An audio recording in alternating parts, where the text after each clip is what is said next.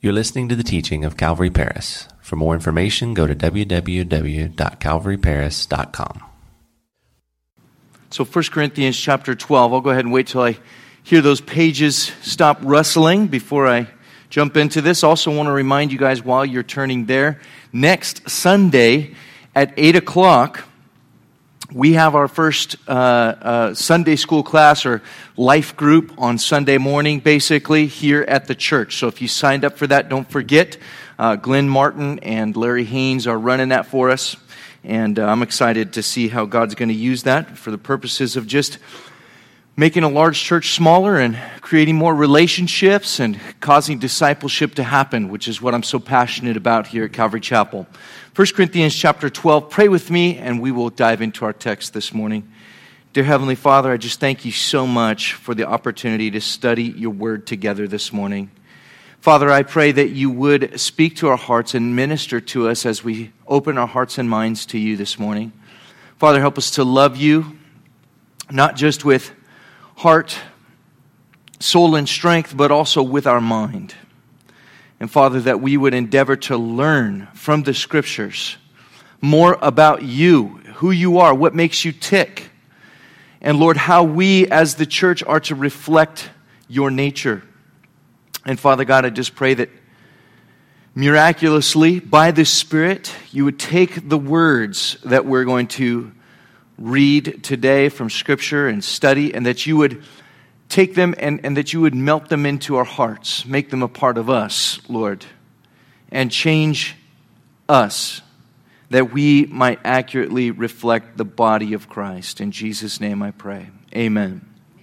Amen. Our study this morning is titled, We Are One. We are one.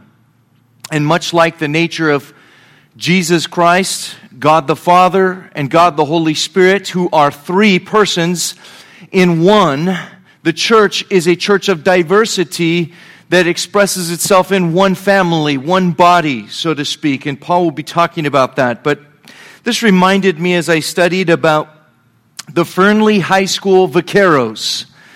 The Fernley High School Vaqueros is a high school outside of Reno, Nevada, where yours truly attended and played football for the Vaqueros. Yeah, I know, it's a weird mascot. Trust me, I heard all about it, okay? Many times. But we would come out, our uniforms were black, and we had, black and orange and white were our colors. And so we would come out for these football games in our black uniforms, the home games. And of course, they'd be playing AC/DC Back in Black and stuff like that, which, I'm not too proud of. But anyways, we'd come out on the field, and all the team captains would be carrying a long rope. And they would take that long rope and they would walk it up to the sidelines where the team would stand, and we would stretch it out on the sidelines. Every football team has their own ritual, the Titans, and remember the Titans, they had that cool dance. Well, we just had a rope, okay? We just kind of brought this rope out and laid it down. We're like, there it is. That's our team unity. That's our symbol of team right there, the rope. And the coach always taught us, don't let go of the rope, meaning don't let go of your responsibility to be a part of the team. Don't let go of your responsibility to, support and be there and fulfill the role and the function for which you were to be a part of that team. Now, that concept of unity only extended to the playing field, really, for our high school football team. I mean, there was guys on that team that were doing a lot of things off the field that I didn't want to have unity with them on. I didn't want to be a partaker, a participator in what they were doing off the field. But as far as on the field, that was our symbol of unity. Well, it's different with the body of Christ, in a sense, because the unity that we're to experience is not just on the playing field, it's all of life. It's all of life that we are to be supporting one another and sharing responsibility together as the whole body of Jesus Christ. We are all connected spiritually to the same person, Jesus. And that's the main point of the whole chapter here in chapter 12. Paul is making a main point that there's to be diversity with unity, not uniformity in the body of Christ. That's the point of chapter 12, but our theme for the message today is that we are one body by one Spirit.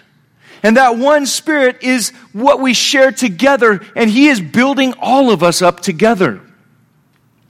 If you're following along in your outlines today, there's going to be several blanks for you to fill in. But as we go there, point number 1 is how we become the body of Christ. And that's what Paul is now talking about. In verses 1 through 11, he talked about not being ignorant concerning these spiritual things. Then he talked about the diversity of ministries, gifts, and activities that we're to find in the church. And just as our God is diverse, the church is going to be diverse within the context of unity. And now in chapter 12, he's going to give this metaphor of the human body. And look at verse 12 with me in your Bibles. Follow along. It says, "For as the body is one and has many members, but all the members of that one body, being many, are one body, so also is Christ."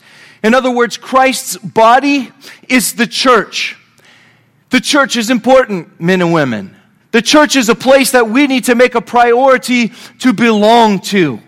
Whether we're coming on Sundays or whether we're coming on Wednesdays or whether we're attending life groups or whatever it may be, we need to make the church a priority. It is Christ's body. It is also known as Christ's bride in the scriptures. It is also referred to as God's family. And so all of these things are very important pictures of the body of Christ. The church. Now, as we look around this room here today, we see, hey, the church is made up of many different parts. There are men, there are women, there are young boys and young girls that are part of the kingdom, part of the body of Jesus Christ. There's different personalities. There's different backgrounds. There's different ethnicities and different spiritual gifts. Yet Christ's body, just like a human body, is to work together, Paul says, to accomplish what the mind sets forth as its purpose and aim. Philippians chapter 2, verse 5 says that let this mind be in you, which was also in Christ Jesus. Jesus Christ is the mind of the church. Jesus Christ is the mindset that we are to attain to. And so if He is the head, or the mind, if you will, then we're all connected to Him, and He's directing the parts. He's directing us to carry out the will of Jesus Christ, both towards each other and towards the world around us. Paul goes on now to make the point of how the Spirit makes us one. That's subpoint B, how the Spirit makes us one. Verse 13, he says, "For by one Spirit we were all baptized into one body, whether Jews or Greeks, whether slaves or free, and have all been made to drink into one Spirit." Here's a verse which has either been misunderstood in Christian history, or it has made people feel very uncomfortable. Terms like baptize and drink, those all kind of make people tend to feel a little bit uncomfortable. Let's unpack this. There are some who argue for the baptism of the Holy Spirit, which is something that I believe in, and it is the Calvary Chapel official position. We believe in the baptism of the Holy Spirit. But the baptism of the Holy Spirit is not the experience that the Apostle Paul is referring to here in this verse. Okay, let me be clear. He is not referring to the baptism of the Holy Spirit. Let me see if I can explain to you the difference. The baptism of the Holy Spirit, which empowers a believer for service and for witnessing, is done specifically by Jesus Christ. He is the baptizing agent. Check out Mark chapter 1, verse 6 through 8. It'll be on your screen. Mark chapter 1, verse 6 through 8 says this, "Now John was clothed with camel's hair and with a leather belt around his waist, and he ate locusts and wild honey. And he preached, saying, 'There is one who comes after me, who is mightier than I, whose sandal strap I am not worthy to stoop down and loose. I indeed baptized you with water, but He,'" referring to Jesus Christ, "'will baptize you with the Holy Spirit.'" So you can notice right there that Jesus is the direct agent who will baptize us with the Holy Spirit. However, back in 1 Corinthians chapter 12 this morning, verse 13, Paul is speaking of the Holy Spirit being the agent who baptizes believers into the family of God. This refers to a common experience of every single child of God who believes in the gospel. When you hear the gospel of Jesus Christ, which is the power of God unto salvation, you believe that. And in that moment of belief, when your faith becomes real and it is placed in the gospel of Jesus Christ, the good news about Jesus Christ and what He has done for you, in that moment, the Holy Spirit immerses or indwells or baptizes you into the family of God. Baptism. In the biblical culture, in the biblical times, and still to this day, was a form of identification. In fact, in the Jewish world, in order to convert to Judaism, in order to become a Jew, you had to go through this ritual or this process of baptism. Because in so doing, you were identifying with your new faith community. And so Paul is referring to this idea of baptism as a form of identification here. He's saying, listen, when you believe the gospel, the Holy Spirit baptizes you into the family of Christ. He fills you with His presence, His indwelling presence, and you become part of God's forever family. The Bible talks about this. It talks about it here. But it also talks about the indwelling presence of the Holy Spirit as a seal of God's promise of salvation. A seal, kind of like a wedding ring. This wedding ring that I wear on my finger is a seal. It's a guarantee of the promises and the vows that I have made with my wife. The presence of the Holy Spirit, the indwelling Holy Spirit, is a seal. It's a guarantee that God has made a covenant with you. And the Holy Spirit is the guarantee of that covenant. So what am I referring to? Well, Ephesians chapter 1, verse 13 and 14. It'll be on your screen as well. But this talks about how the Holy Spirit seals you as a part of God's family. It says, in Him you also trusted, talking about Christ, when you trusted Christ. After you heard the word of truth, the gospel of your salvation, in whom also, having believed, you were sealed with the Holy Spirit of promise, who is the guarantee of our inheritance until the redemption of the purchased possession to the praise of His glory. So notice there in those verses it says specifically, the Holy Spirit seals you. And His presence in your life is the guarantee that you are a believer in Jesus Christ, that you are going to cash in one day on the promise of eternal life. One of my favorite bands, please don't judge me, but it's Payable on Death, or P.O.D. I'm a rock and roll guy. I love those guys. But their very name, Payable on Death, it speaks of the promise of salvation. The promise of salvation to you and I is not payable until we die. It's as we die that we cash in on that promise. And our soul goes to be with Jesus Christ in heaven, awaiting the resurrection of the dead, when we'll be united with the earthly remains of our body and transformed in an instant, the Bible says. 1 Corinthians chapter 15, we'll get there in a few weeks. Actually, at the rate we're going, we might get there next year sometime. But he talks about all of this, okay? But right now, the Holy Spirit is a guarantee. It's a seal, His indwelling presence. So that's how you become a member of the family of God. You believe the gospel of Jesus Christ, and the Holy Spirit baptizes you into the family of God. You become a believer. You become part of God's family through the seal and the guarantee of the Holy Spirit. And that's what Paul's getting at here. The Holy Spirit baptizes you into the family of God, into the body of Christ. It's an identification thing. It's separate from the work that Jesus Christ does. His baptism of the Holy Spirit is to empower you, to come upon you, to overflow. Think of it in this way. You have a cup. That cup can be filled with water. At that point, the water contained in that cup, hey, it's there. It's definitely a part of that cup. It's not going anywhere. But if you continue to pour water into that cup, it begins to overflow, doesn't it? And then it begins to get on things around it. It begins to affect the outside environment. That's an idea of the difference here. The Holy Spirit baptizes you into the family of God. He indwells you. He fills you. You're His. But when the Holy Spirit comes upon you, when Jesus Christ baptizes you for service, you begin to affect the outside world. You begin to affect others. The overflow of the Holy Spirit's love in your life begins to reach out and touch and affect other people's lives. I hope you can understand the difference. I want to be clear this morning. On the one hand, 1 Corinthians 12:13, right here, the Holy Spirit baptizes a believer into the family of God. Think indwell. Think seal.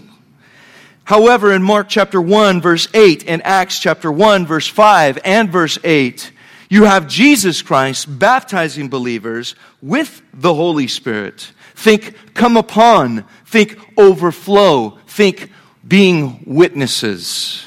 At any rate, what is clear here in verse 13 of chapter 12 is that Paul is telling us that it is the same Holy Spirit who has baptized us all into Christ, and we all drink or partake of the same Holy Spirit who indwells us and fills us. And his purpose, his desire is to build us up. And we come now to the second point of our message this morning, why we need the body of Christ. Why do we even need the body of Christ? What is so important about it? Paul goes on to explain his use of the metaphor of the body. And he's going to give us two applications for the church today, starting with subpoint A, that each part is distinct to serve one another. Each part is distinct to serve one another. Look at verse 14 with me and follow along. He says, for in fact, the body is not one member, but many. If the foot should say, because I am not a hand, I am not of the body, is it therefore not of the body? And if the ear should say, because I am not an eye, I am not of the body, is it therefore not of the body? If the whole body were an eye, where would the hearing be? Or where would be the hearing? If the whole were hearing, where would be the smelling? But now God has set the members, each one of them, in the body just as he pleased. And if they were all one member, where would the body be? But now indeed there are many members, yet one body. So Paul is kind of highlighting the distinction of the different parts in the body of Christ. There are many distinct members, he says, that make up a one body of Jesus. The idea is backing up Paul's main point of this chapter, which again is that there's a need for diversity. There's a need for different gifts, different ministries, different activities in the church. Paul is actually employing kind of a sense of humor here in these verses with this metaphor. He's personifying a foot and an ear, which is pretty funny if you've ever thought about a foot or an ear that could talk. Just use your imagination here this morning, because that's what makes this whole section funny. Paul's saying, what if the whole body were an eye? That would be monstrous, wouldn't it? As we see Mike Wazowski there on the screen. I mean, if that was the body of Christ, it would be weird, okay? Or maybe it would look something like this guy, our second monster. That would get even weirder. If everybody wanted to be an eye, we would be monstrous. It wouldn't work right. It wouldn't look right. Paul is using his sense of imagination here to describe the situation. Then there's the pouting foot there in verse 15. I love the pouting foot. The pouty foot says, I don't like being a foot. My job stinks. I'm always stuffed and cramped into small areas. And man, it hurts when I get stepped on. I demand to be a hand, or else I'm leaving this body. Funny enough, but Christians talk like that sometimes. Imagine, though, if your foot left its post at the end of your leg. In rebellion, it crawled up to the end of your arm and it tried to be a hand. You would look like a monster. You might be good for a street fight. You could punch and kick all with one hand, be some pretty good Bruce Lee stuff. But you'd look like a monster, not to mention the fact that you wouldn't really be able to walk or keep your balance. Then again, there's the rebellious ear there in verse 16. Did you notice him? I can just hear him. All I do is hear things. Why can't I ever see anything? I'm out of here, says the rebellious ear. But Paul says, look, unless we want to be a monster, somebody has to be the ear. Someone has to be the nose. We can't have it all our way. Besides, he says, God has placed each one of you guys, each one of us, in the exact place that he wanted. He placed you so perfectly within the body of Christ. He knows it. The problem so often is that we don't know it. We don't realize it. We want to be somebody else. We compare, we look with jealousy upon another Christian and their gifts, and we think, oh, that should be me. But Paul is saying, he's making it clear, hey, listen, it doesn't, you're just going to tear the body apart. You're just going to turn it into a monster if you fail to realize that God loves you and has placed you so perfectly according to the gifts that He has given you and designed you to function in that way.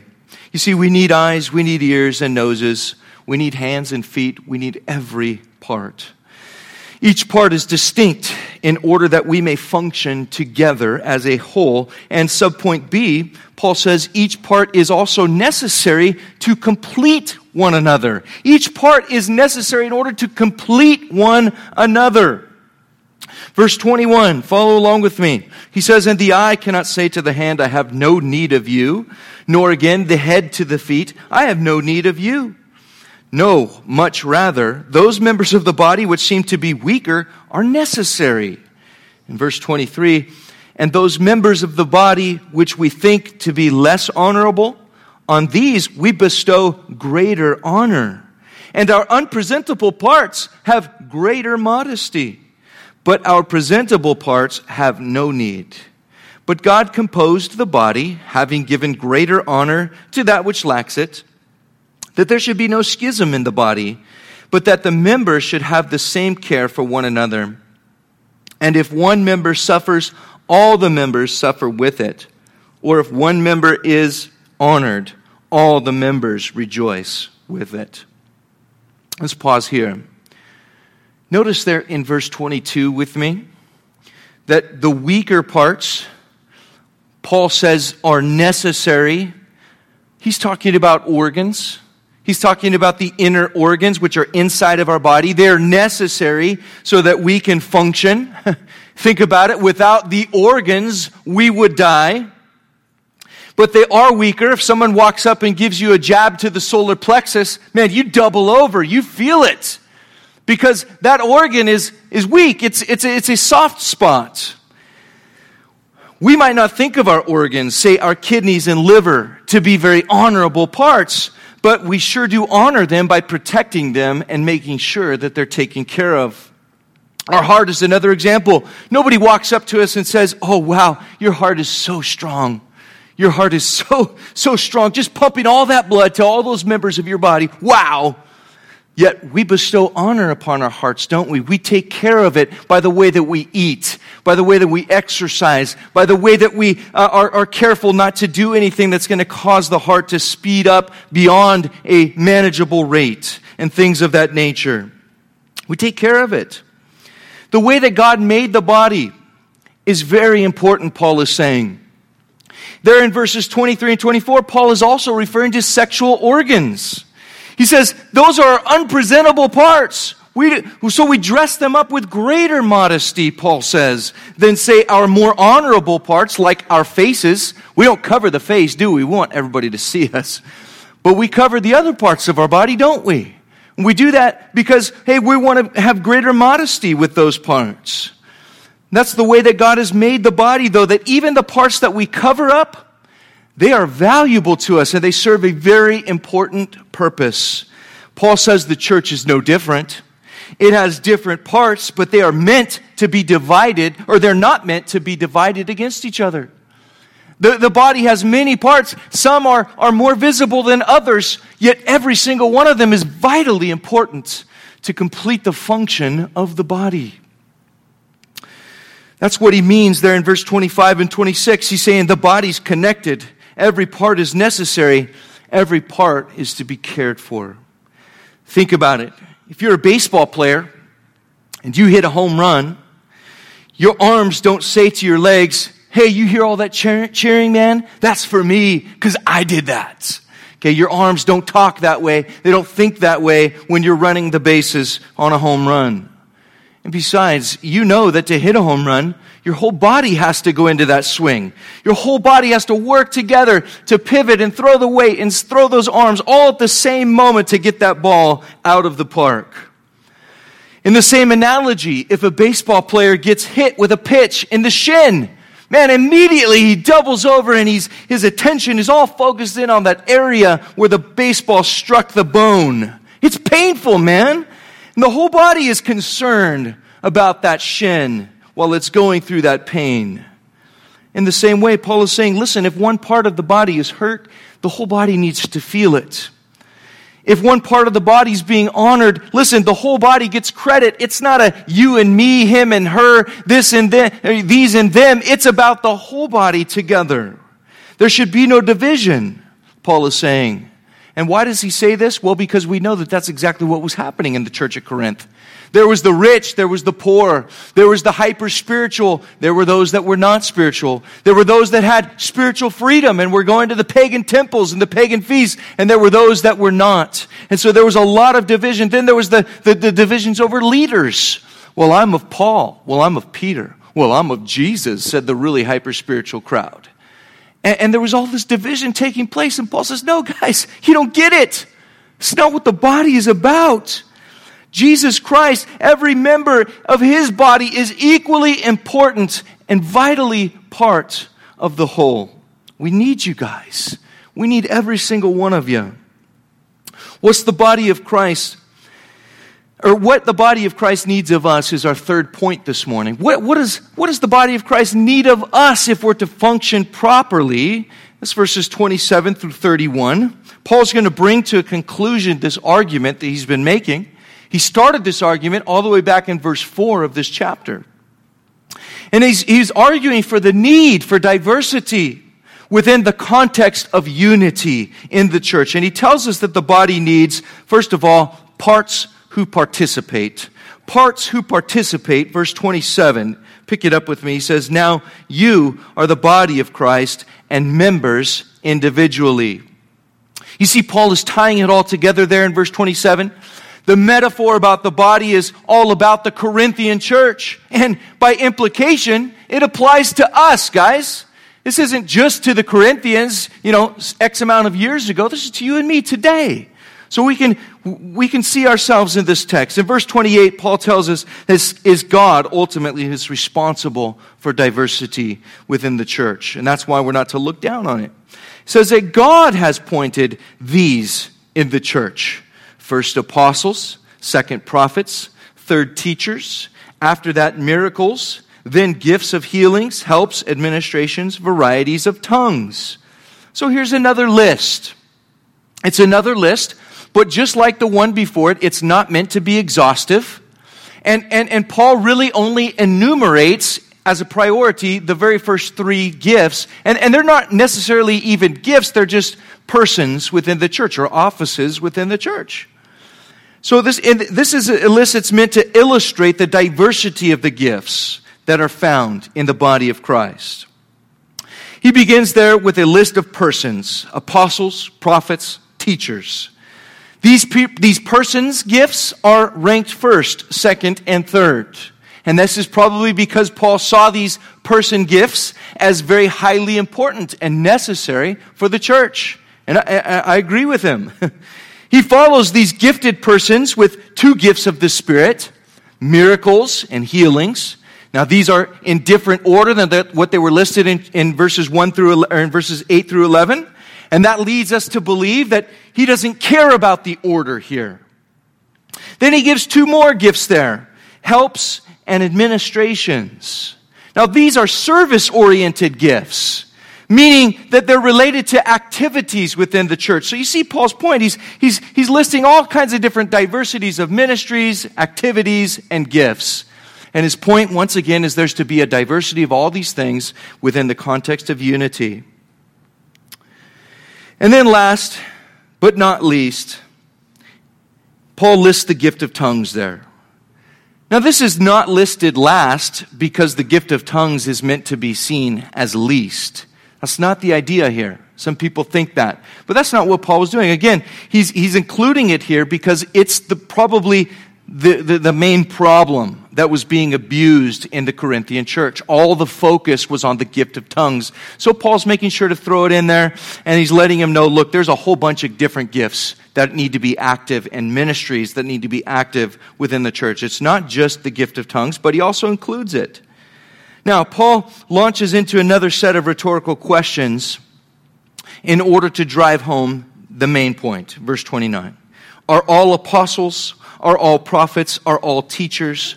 Are all workers of miracles? Do all have gifts of healings? Do all speak with tongues? Do all interpret? Of course not, the answer is. Only some are going to be apostles.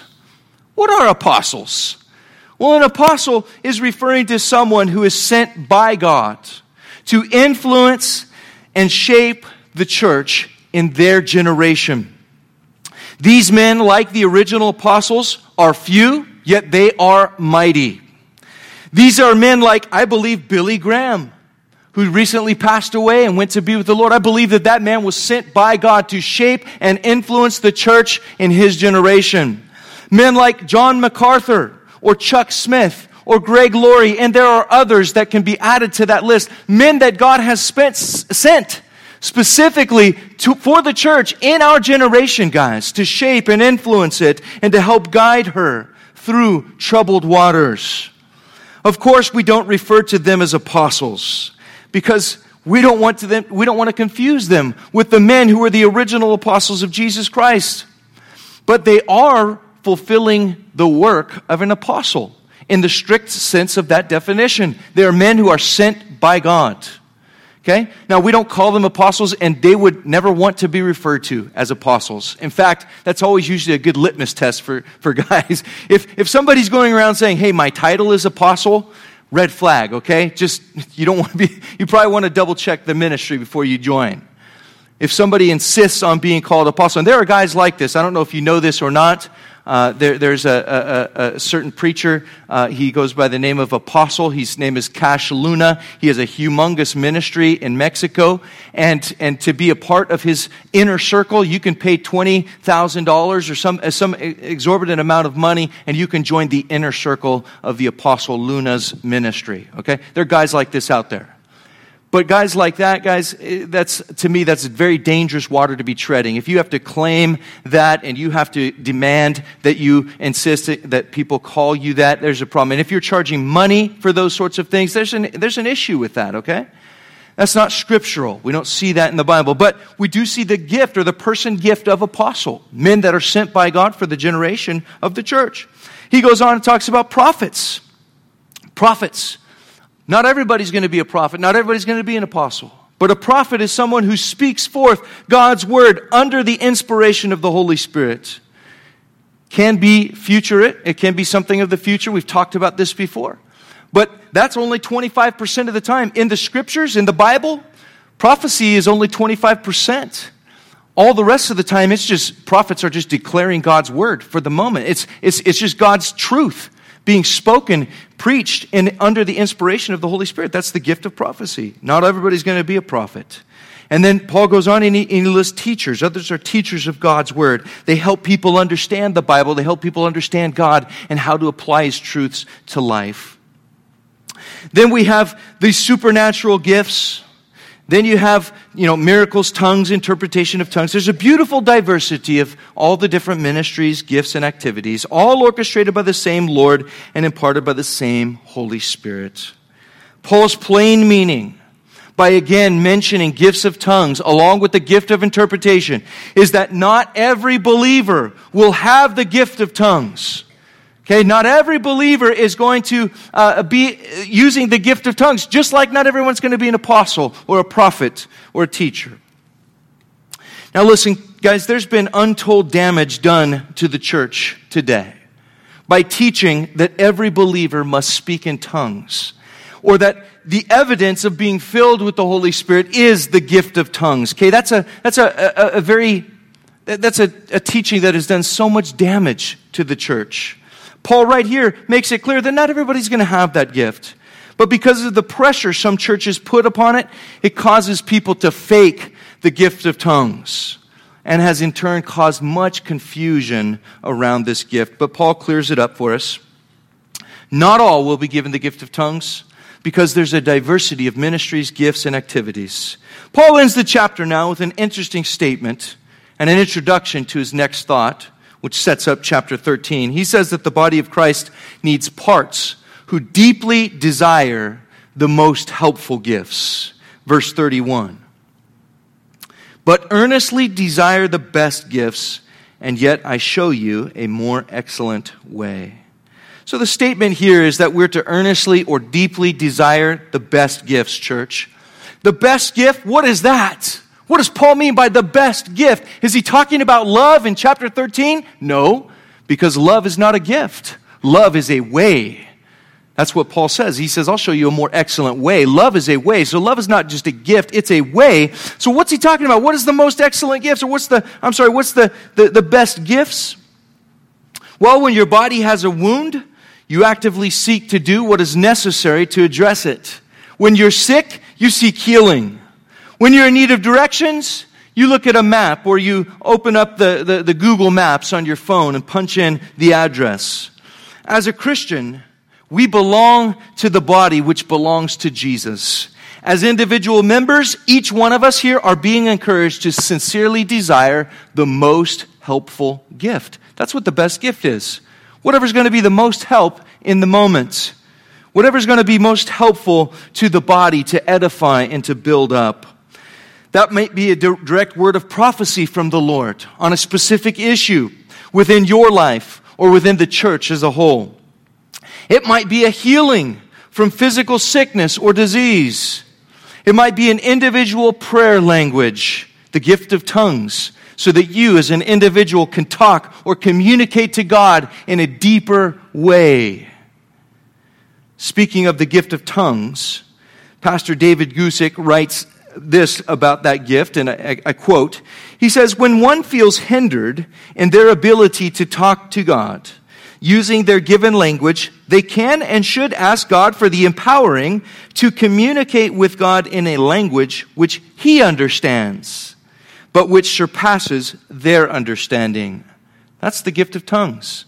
It's a language that God understands, but it surpasses your understanding. He goes on to say, if someone feels satisfied with their ability to communicate with God, there's really no need for the gift of tongues. And it should not be desired until one does want a communication with God which goes beyond understanding. I like that. Hey, if you're satisfied with your communication with God, you don't need to seek the gift of tongues. It might not be the most helpful gift for you.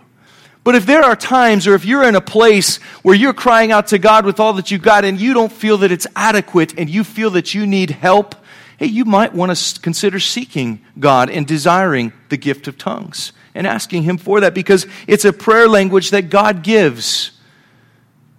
And it's something that He understands, but it goes beyond your understanding. We always get so many questions about the gift of tongues. I can assure you we're going to go into that in the coming weeks, especially when we hit chapter 14. We'll explain it. We'll lay it out. But in the meantime, know this. It's not a bad thing, and it's not the only thing. It's not the only thing out there. It doesn't need to be the focus. Instead, as we'll see next week, we're going to look at the more excellent way, which is, of course, is love.